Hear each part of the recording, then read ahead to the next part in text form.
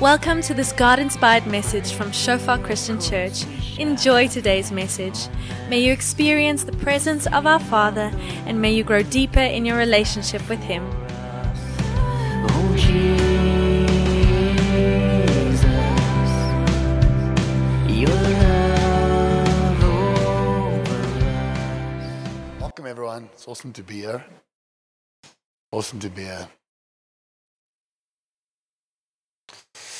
Let me quickly pray.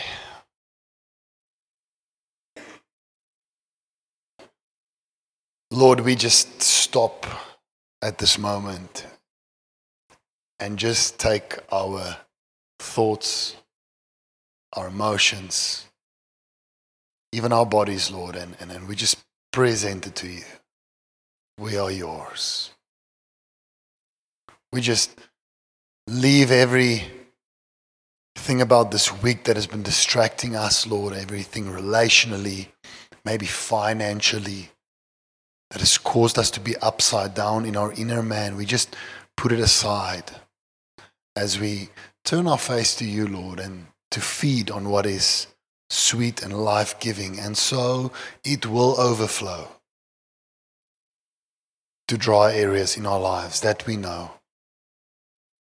Seek first the kingdom of God and all His righteousness, and all these things will be added. And so here we are, Lord, laying aside every weight, laying aside every distraction, face to face. Feed us with life.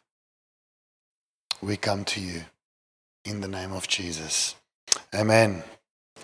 Let's do this. Encountering the risen Jesus. It's incredible to live in a country as ours, because we can open a church in any town in this country, and you'll be allowed to do it. That's great. It's not so great. What happened earlier today is we have a mission team in Sri Lanka, Shofar Cape Town, and 2 churches were bombed, and they were within 2 kilometers in other churches ministering at the moment. So the reality is that we are very blessed. We're very blessed, okay? Today we could have lost 10 Shofar missionaries. Regular men and women like you guys that goes on missions. If they were in those buildings, glory to God. That's a hard thing to say, amen? But when He comes to get you, while you are busy with His work, I think it's a good place. But God spared them, so they'll go again next year. All right. But here we are. We're free. That's really, really amazing, though it poses a leadership challenge. And the leadership challenge is the very thing that Donnell spoke about on stage, and Brown, is that we can become so used to the terms and the conditions of our faith, the things we do, is that we actually lose the wonder of it. That's our great challenge. For example, we will drive past a dead dog next to the road. I hate seeing that. Who hates seeing a dead animal? Okay. And we talk about the death of Christ while we eat food and feast. There's nothing wrong with it. We celebrate it in one way. But let me tell you what, the reason it bothers you to see a dead dog is because there's something in us yearning to be restored to the place where we will be one day, where there will be no more death. So something in us protests to death. That's why it's very hard to see a human being lying next to the road, or even to say goodbye to one of your own people. A mom and dad, okay? It's heartbreaking, because we actually do break in our spirits. Something in us say, no, when will this stop? And there will be a day. But there's one thing you and I have never seen in our lives. We've never seen, doctrinally, I'm just going to shake your box. We've never seen an innocent man suffer. Ever. You might have not been innocent, guilty in that one case, but you're still guilty as a human being for God. You have sin, right? We've never seen the purest of pure being treated unrighteously. Because in a sense, everything that comes against us, we can't say we don't deserve it, right? If we deserve anything, it's because we stand on the blood of Christ. It's the only way. Yet the purest of pure, the only innocent person to ever walk this earth, was put on a cross for you.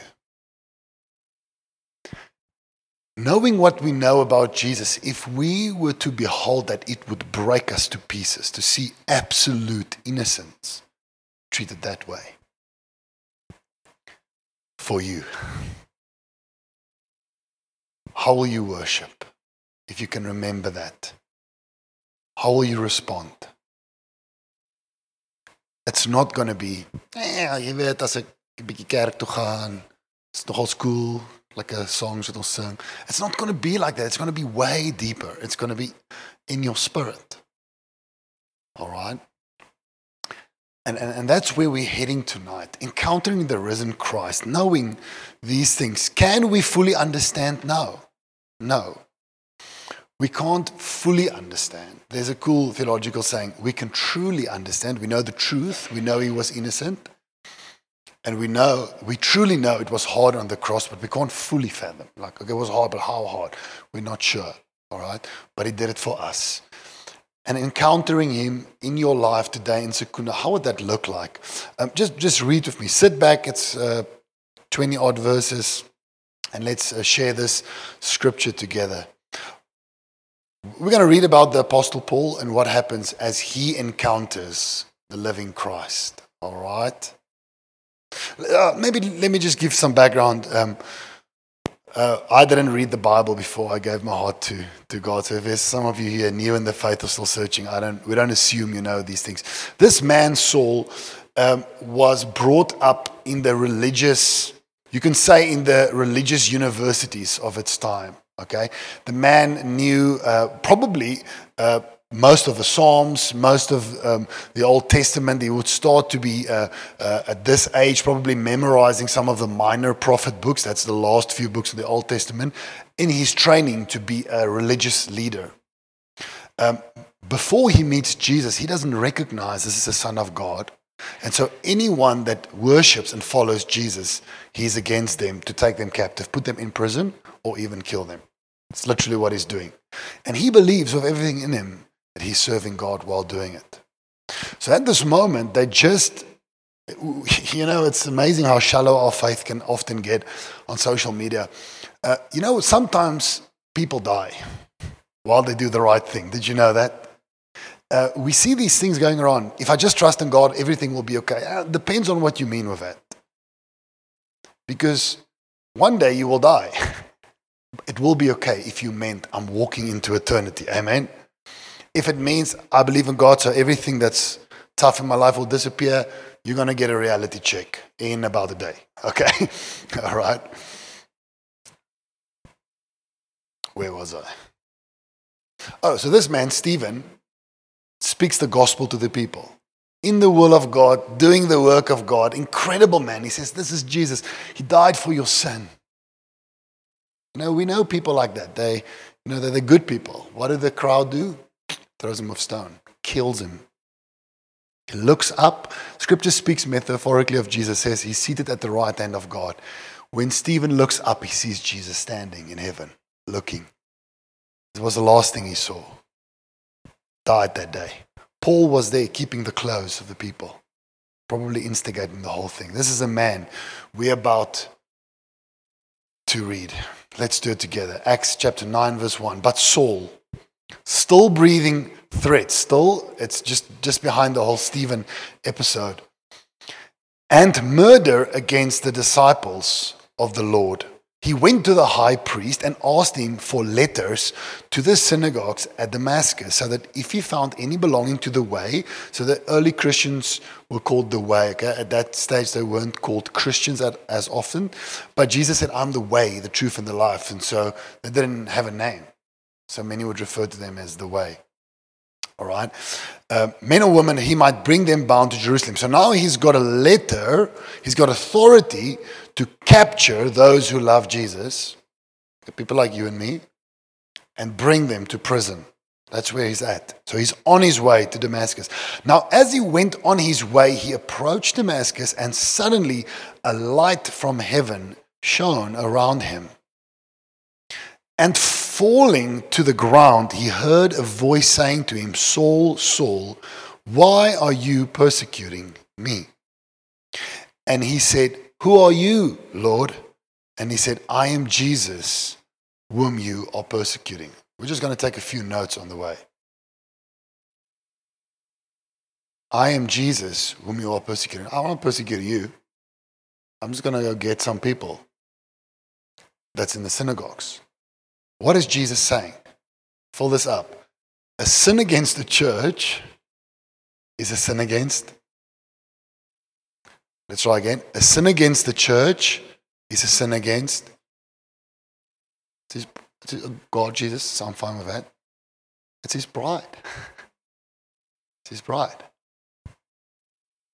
Well, just a note for us, it calls this place home. Let's regularly visit our hearts against the church.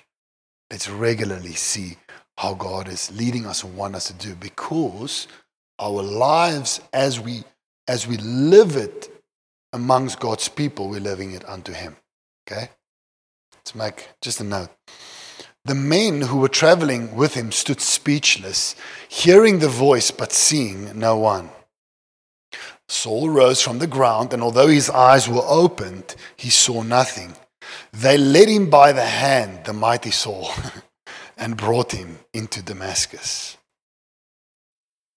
And for 3 days he was without sight and neither ate nor drank. Now, I thought about this. I just thought, I don't think Paul likes eating stuff that he can't see. Okay? So while he was blind, he didn't eat. Or maybe they feed him, offal. I won't eat.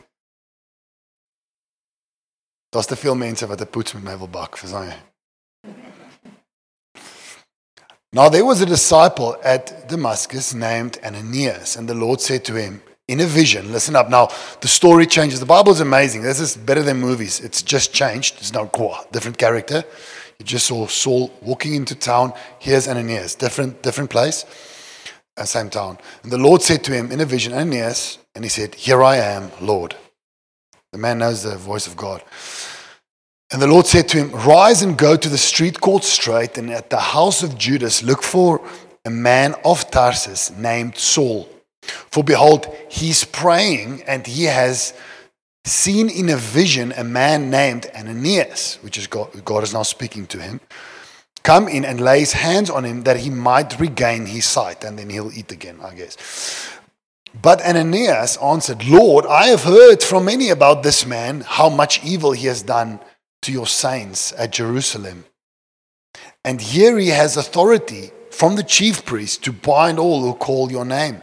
But the Lord said to him, go, for he is a chosen instrument of mine to carry my name before the Gentiles and kings and children of Israel.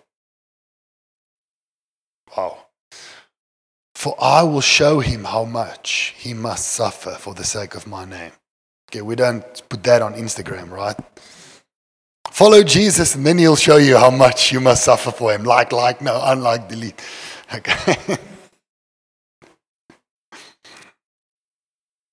So don't be so negative, people would say.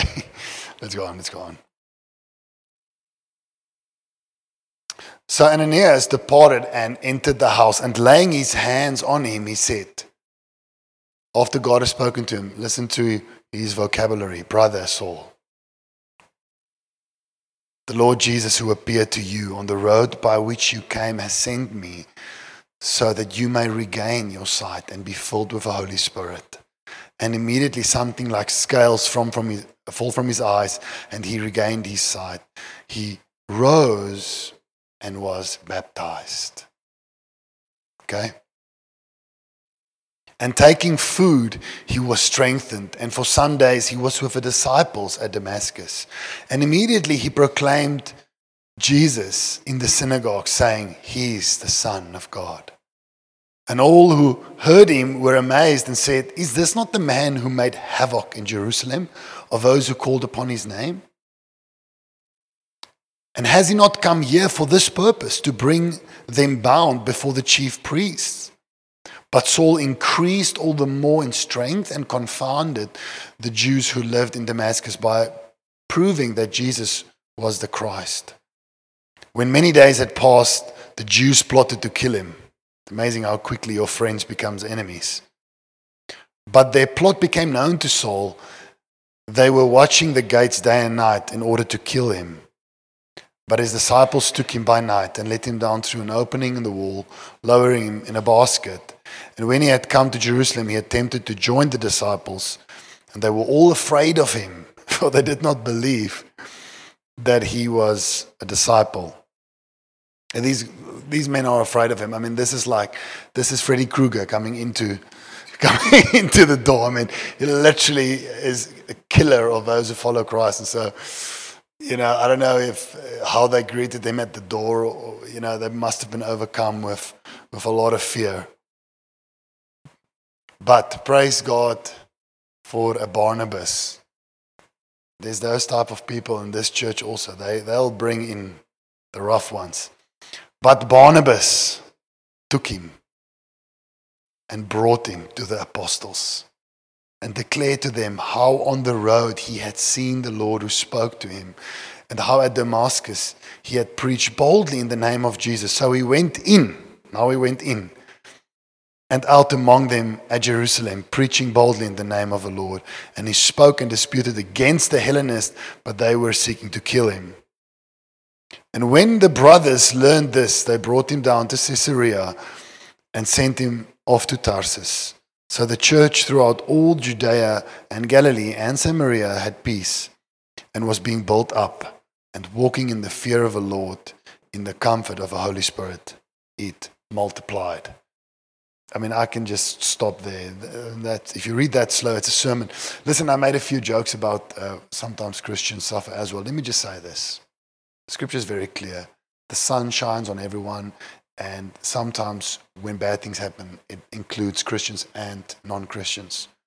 What the word promises us, I'm just going to derail myself for a moment. In Romans 8, every difficult time you go through, and you will face them, okay? He will never leave you, and he will cause you to conquer, not apart from the difficult circumstance, but through it. And on the other side, you'll be different. You'll be different. Okay, when we don't know him, our circumstances slaps us until we are weak. And so what happens is we experience loneliness, depression. What if? What is wrong with me? And that's the plan of the enemy. When the believer goes through a difficult time and he holds on to those around him and to God, as he goes through, he comes out on the other side. Lord, you never left me. Now I know. Okay, that's the difference. That's the blessing is going through difficult times with God. That is the reward. Okay, and just on the side, certain hard things on your life will disappear when you repent, because you brought it on yourself. Okay? For example, if you use a substance you should not be using and it's affecting your health, often when you repent, turn to God, your health becomes better, because you understand you are inflicting that on yourself. But even with your heart towards God, I just want to say there's nothing wrong with you if you go through a difficult time. Okay, it's not that God has left you. He's not punishing you. All right? He's training you. Amen? And scripture also says when we go through difficult times, we can comfort others from a new depth of perspective. God is training us. Amen? Okay, let's get here. We're going to land on 3 points tonight. I want to start talking about this idea of the breath of Paul. In Acts 9 verse 1 it says, but Paul's still breathing threats. How's that? Breathing threats. Just to enjoy having a mental image of that. He's breathing threats and murder against the disciples. Okay. That's where he's at. But now he encounters Jesus. We just read the story, and I'm just going to fast forward. If we go to that next slide, it says, and immediately something like scales fell from his eyes, and he regained his sight. Then he rose and was baptized. So he was obedient, accept Jesus, be baptized, case closed. And Immediately he proclaimed Jesus. Moments ago, actually maybe 4 or 5 days ago, he was breathing one thing. Then he encounters Christ, steps into obedience, and out of his soul, out of his breath comes something different. The gospel.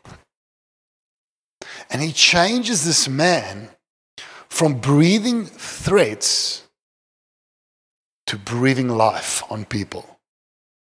That's what happens when you encounter the risen Christ. So the first thing for tonight is our breath, which is rebellious against God, turns to wonder-filled praise. Okay, when we meet Jesus.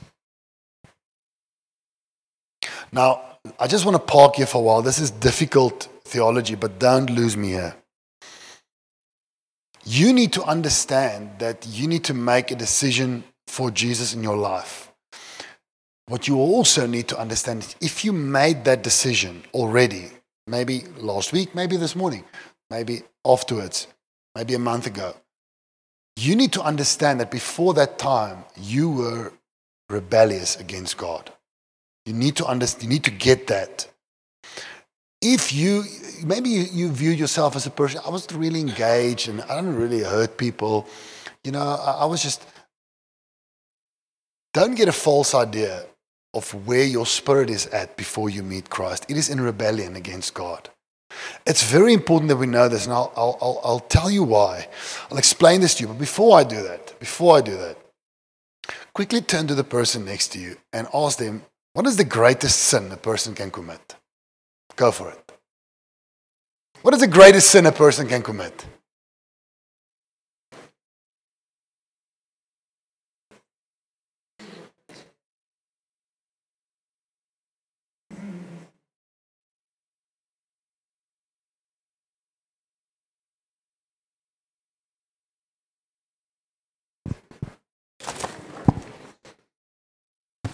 Okay, it's a little bit of a trick question, but I'm gonna play with a few thoughts around theology, but I'm not going to enter them all very deep. But if it causes you to think, that's great.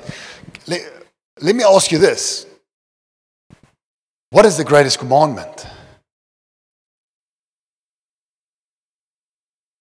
Can I ask you again? What's the greatest sin? Not to be in love with God.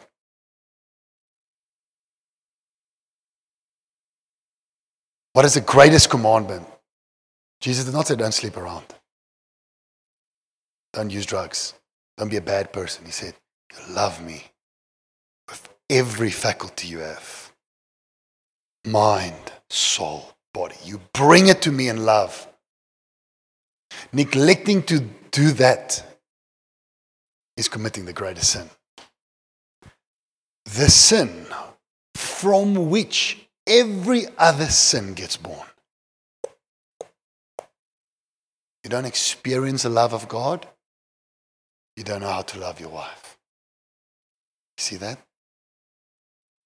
You don't experience the forgiveness of Jesus, you cannot forgive your co-worker. So you murmur about him, maybe swear at him. You could say swear is a sin. I get you. It didn't start there. It started with not loving God. Are you with me? We're starting somewhere.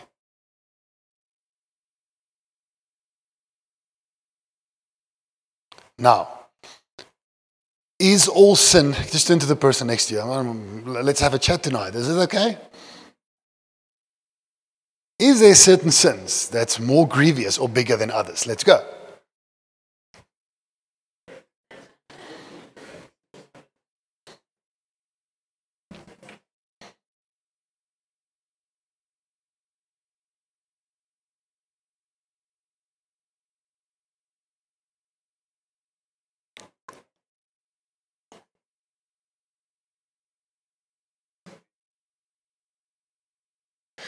Who thinks this is a hard question? Okay, now I'm not going to answer it in full, but I'm going to give you handles on this. All sins are not the same. In one way they're not, in a different way they are. And sometimes people are thinking about the one conversation and applying to the other. When Jesus said, and we spoke about it in our church, and we'll do it every year, when Jesus said, do not be angry, because he says, you've heard it say, don't murder, I tell you, don't be angry. It's not because they're the same. What he's saying, as a spiritual person, you must know, spiritual things grow.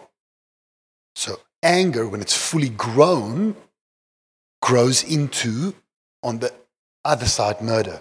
In between, it's words, it's cold shoulder, it's manipulation of your marriage partner. It grows, and people do kill one another as well. What Jesus is saying, this thing starts here. It's not the same. When you experience anger, it's not like you've committed murder, all right? You experience, you say, Lord, whoa, I don't want to end up there. Okay, there's a difference. There is a difference between looking lustfully at a woman and committing adultery. There's a difference. Because the moment you experience lust, you can turn. Once you've committed adultery, it's more difficult to turn. There's a difference. Are you with me? So in one sense, all sins are not the same. They can be stopped by the Holy Spirit. And that's why we are here, to be there for one another. So when that little thing comes out, we can say, hey, can I just pray for you? Or pray for me. The last week, this is what, I'm just so mad, I'm so frustrated, pray for me, because you know what, this is going to end up with me verbally assaulting someone. Okay, all right, all sin are not the same. But in a different way, they are the same. Because there's only one price for all sin. There's one price for all sins. And so I understand why people say sin is sin, they're all the same. They're not the same, but there's one man given for the sin of all. Whether you've been a murderer or adulterer and a drug addict, everything there, or you did not love him. You're both galaxies apart. Galaxies. You are much closer to, if you think you're a good person, but you don't worship him, you're much closer. We can't draw it in here. To a person that lives an outright visible life, a murderer and a rapist. You're closer to that person than what you are to Christ. You have to understand that. You are galaxies away. So the price is the same. Okay? So this is a typical junk box, the stuff you find around my home. Okay? What is this? I told Chris, if you're on the setup team and you need wires, I don't know, you can probably tow a Land Rover with these. But but imagine this is your sin. This. Now, this is maybe hard, don't tell anyone, but what's in here? Just think for a moment. If you know Jesus and you did some terrible things in the past, maybe you're still struggling with some of those things. He's busy with you, amen? You're on a journey. Just put it in here for a moment.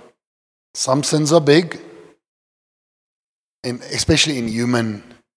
You know, today you do certain things. You know, you're a sinner and everyone in the media knows it. But there's other things that's worse, but no one knows about it because it's in your heart. So it's very hard to gauge on public opinion what's big and what's small. But here's your sin. The question is not what have you done. The question is who's going to pay for this? Because the box is not as small as this one here.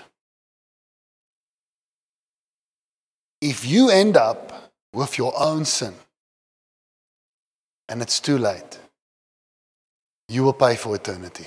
I'm sorry, it's the gospel. You will pay because you can never pay the debt. All right? So whether you're just kind of an angry guy every now and then, but you refuse to worship God, or whether, I don't know, the druggy rapist, okay? End up, the box is the same. In that way it's the same. You will pay. Someone's going to pay for this. It's either you or Jesus who's willing to take this from you and give you eternal life. But you know what the enemy loves you to do? They want you to make other people around you pay for this junk. No, it's my wife's fault. She's the one that makes me like this. No, it's not your wife. You just want to be mad because you know if you go to Jesus, he's going to tell you to love those people. You don't want to. So you want to remain angry. Amen. America. The question is not what have you done in the past. The question is who's going to pay for this. What we are on tonight is you need to know and understand how far you are from God in order to worship him truly and deeply. Or he will just be, it's lekker. Christen is alright. Hulle doen bietjie beter besigheid, hulle doen bietjie honesty. Alright. The difference between that and being overwhelmed. Danelle tonight crying while she's singing the last verse. You guys didn't even notice. Because at times it just needs to overwhelm you. What has been taken from you and what has been given to you. Isn't that incredible? All we like sheep have gone astray. Listen up. We have turned everyone to his own way, and the Lord has laid on him. Aubrey, sal jy net gou Jesus wees? The Lord has laid on him. Ek moet sit. What was mine? Placed it on him. You have to visualize that. What does that mean for you? Why do people raise their hands when they worship? Do you understand? They overcome. They don't know what else to do with it. But they can't do this. All right? And are justified by grace as a gift through the redemption that is in Christ Jesus, whom God put forward as a propitiation, which means an appeasement.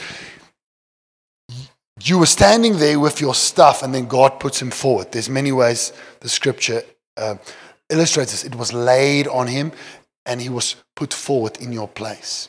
Now, when you see your sin for what it is, you think that man's got worse sin. But you're both committing the greatest one. You're not loving. I'm saying you please follow me. I'm just talking through the doctrine. I'm not saying you, okay? You're both on the other side of the greatest commandment, loving God. Galaxies apart. Galaxies. And here's the thing. I think I was in primary school. I heard this saying. I'll never forget it. The saddest way to hell is through church. Okay? Yeah, this guy is kind of good. This man here on this side has committed every sin imaginable, even to children, because it happens. And then tomorrow morning, 9 o'clock, takes his box. And he takes it and he puts it on Christ. And you in your pride don't even notice that you are still galaxies away and this man has been transferred out of darkness into light. And people still call him a murderer and all those names. Don't know what just happened. That's not to say the sin was small. What it is saying is, how great is his love and his mercy. Why do we sing at church? Why do we say, oh, praise the name?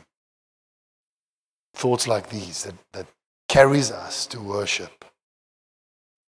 Are you with me tonight?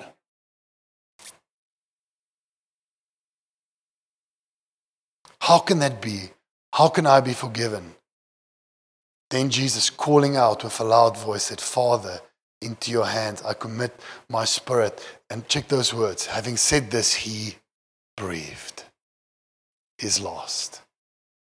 He didn't get off the cross. He said, no one takes my life from me. I give it. So until his last breath, he stayed there so that everything can be laid on him. What that means is while you still have breath, you can call on his name. While you still have breath, call on his name. He gave his very last that you may call on his name. When this is grasped, this is what you get. We're back to that slide, number 1. Our breath, which is rebellious against God, do you see that now? Turns to wonder-filled praise. Isn't that incredible? That's what happened to Paul. And we see Paul in the letters, even after doing incredible work, he'll write and he'll say something like this: I am the chief of sinners, the worst of them all. And because he knows that, he grasps something about the grace of Christ, and he's running on an engine like none other. The deeper your revelation of your sin, the greater your understanding of his grace it has to cover it. Amen?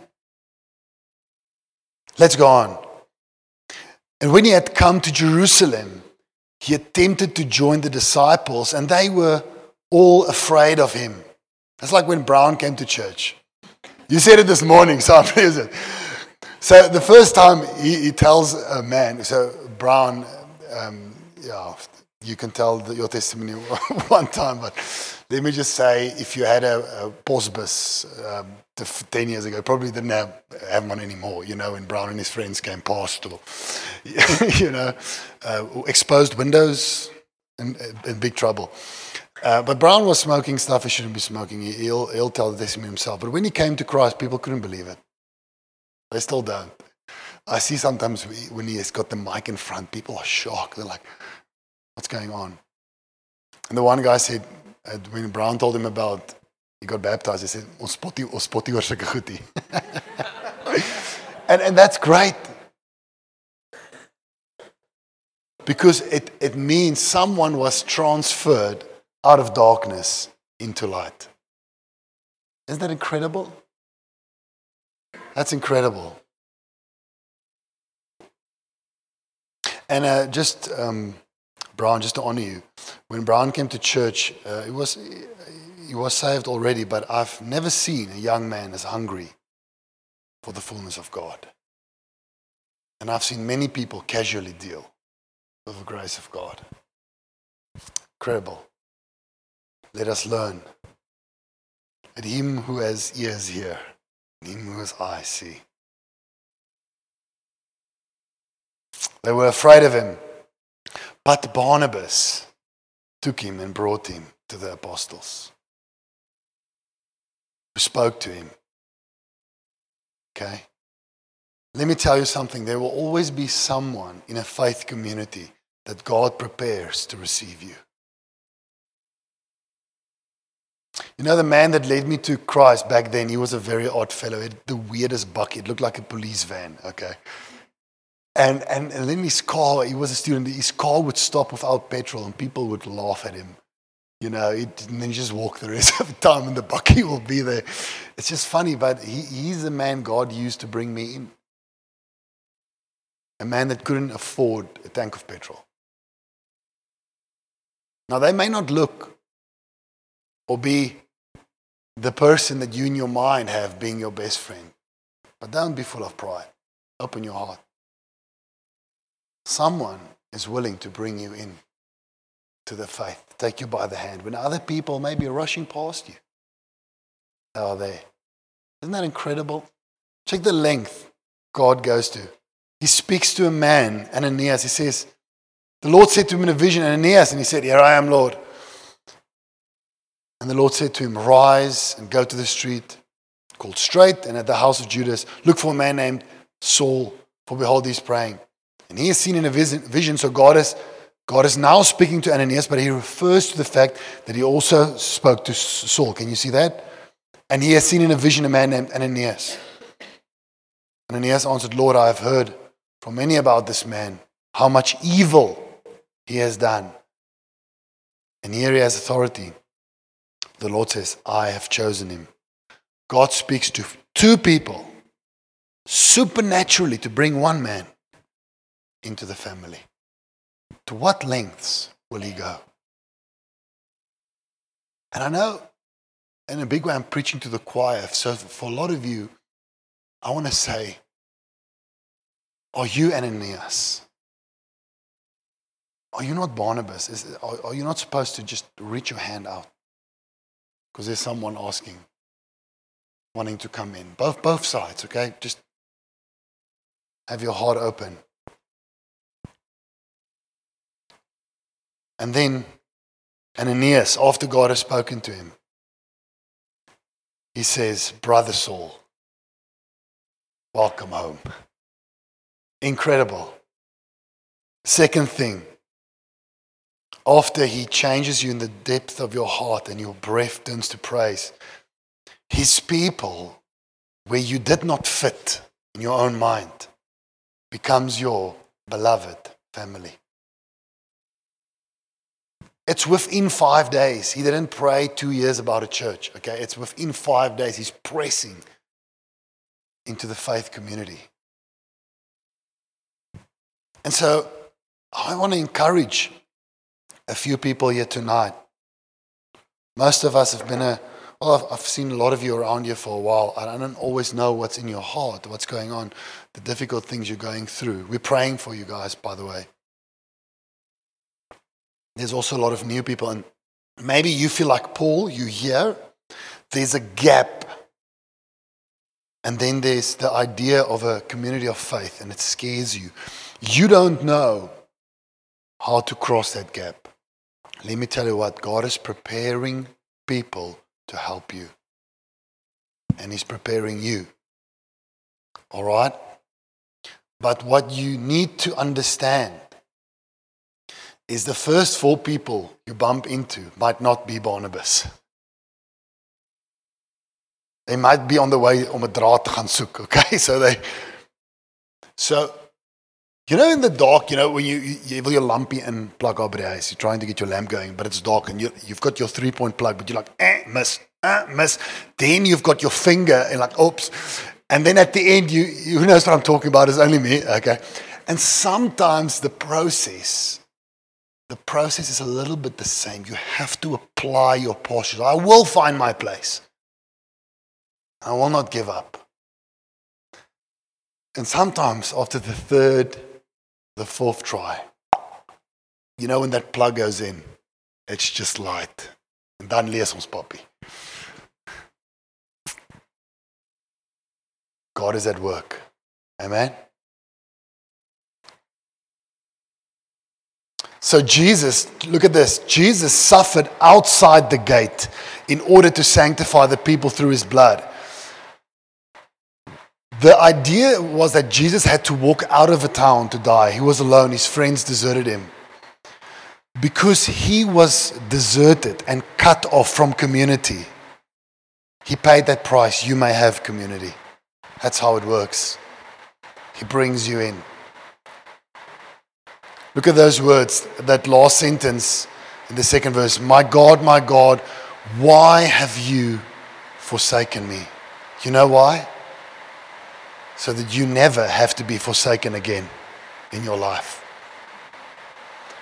All right? Last point. Let's go on. But the Lord said to him, can you still hear me at the back with the rain? Chanel, you guys can hear. Thank you. Awesome. But the Lord said to him, go, for he is a chosen instrument of mine to carry my name. So that's what we call looking prophetically at a person. Okay? It means while they are still in sin, you are able, God awakes something in you to see what they can be, and you start praying them into it. This man has done nothing for God except murdering people. Okay? He says, he is my chosen. I'm going to use him.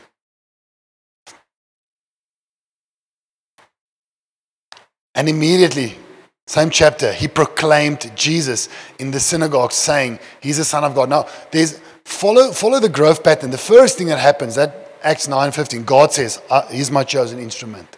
That's the first thing that will happen in your life. I'm telling you now, you are God's workmanship. He made you. You are his instrument. At this moment, maybe you're being used, maybe not. But hear me. You are an instrument. Number 2, immediately he proclaimed Jesus in the synagogue, saying, he's the Son of God. That's not the book of Romans yet, which he also wrote, which is the deepest theology you'll probably find on God bringing us to himself. Okay? Where does he start? This man is the Son of God. That's where he starts. Simple. Maybe for some of you, hey, I'm not sure about the words, but come to church with me. That's testimony. That's you being used. Then, Number 3, but Paul increased all the more in strength. Okay? Die Afrikaans sê hy het sterker geraak in sy prediking. It's saying he's growing now. The man started to grow. Right? And then in Romans 1 verse 1 it says, Paul, look at the difference. A servant of Christ called to be an apostle. Now I know what I am to do. I'm not only do I know I am a kind of instrument, I'm called to be an apostle and evangelist to the Gentiles. I'm going to those who's outside of the house of Israel. He gets clarity, but he walks through the growing process. God says it. He gets up, he starts, he grows, and then he knows. All right? So it doesn't matter where you are. Maybe tonight you want to commit your heart to God or think about it. Maybe you just around here where you're turning to God. I'm saying there's a journey to walk and it's incredible. Incredible. But you have to start. Number 3. You enter the mission field next to Jesus, your Savior and your life. That's what happens when we encounter the risen Jesus. We don't go through motions, we change. Stuff change radically in us. People talk about Jesus, we get emotional, maybe you cry.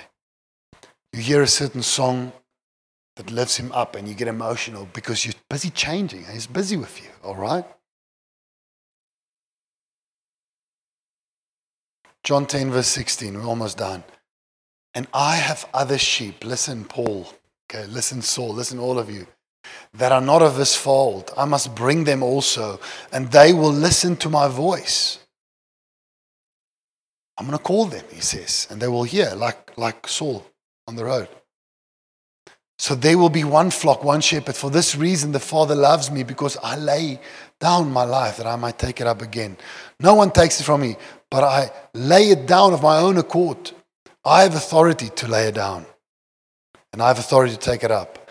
This charge I have received from the Father. And so the reason I have this on here is when we go to do stuff for God too quickly, we see people do stuff here. We want you to help, all right? We want you to get involved. But I want you to do it from a place of worship. And what it means is, for example, typically you'll have a scripture like this open in your hand. You'll say, Holy Spirit, show me what this means. And you read something like, Peter, I have other sheep that are not of this fold. I must bring them. You know what your goal is. You know what you have to do. And then he says, I lay down my life that I might take it up, and I know I'm a disciple, so I know what I must do. There's going to be a sense of laying down. Lord, which area? Where do you want me to help?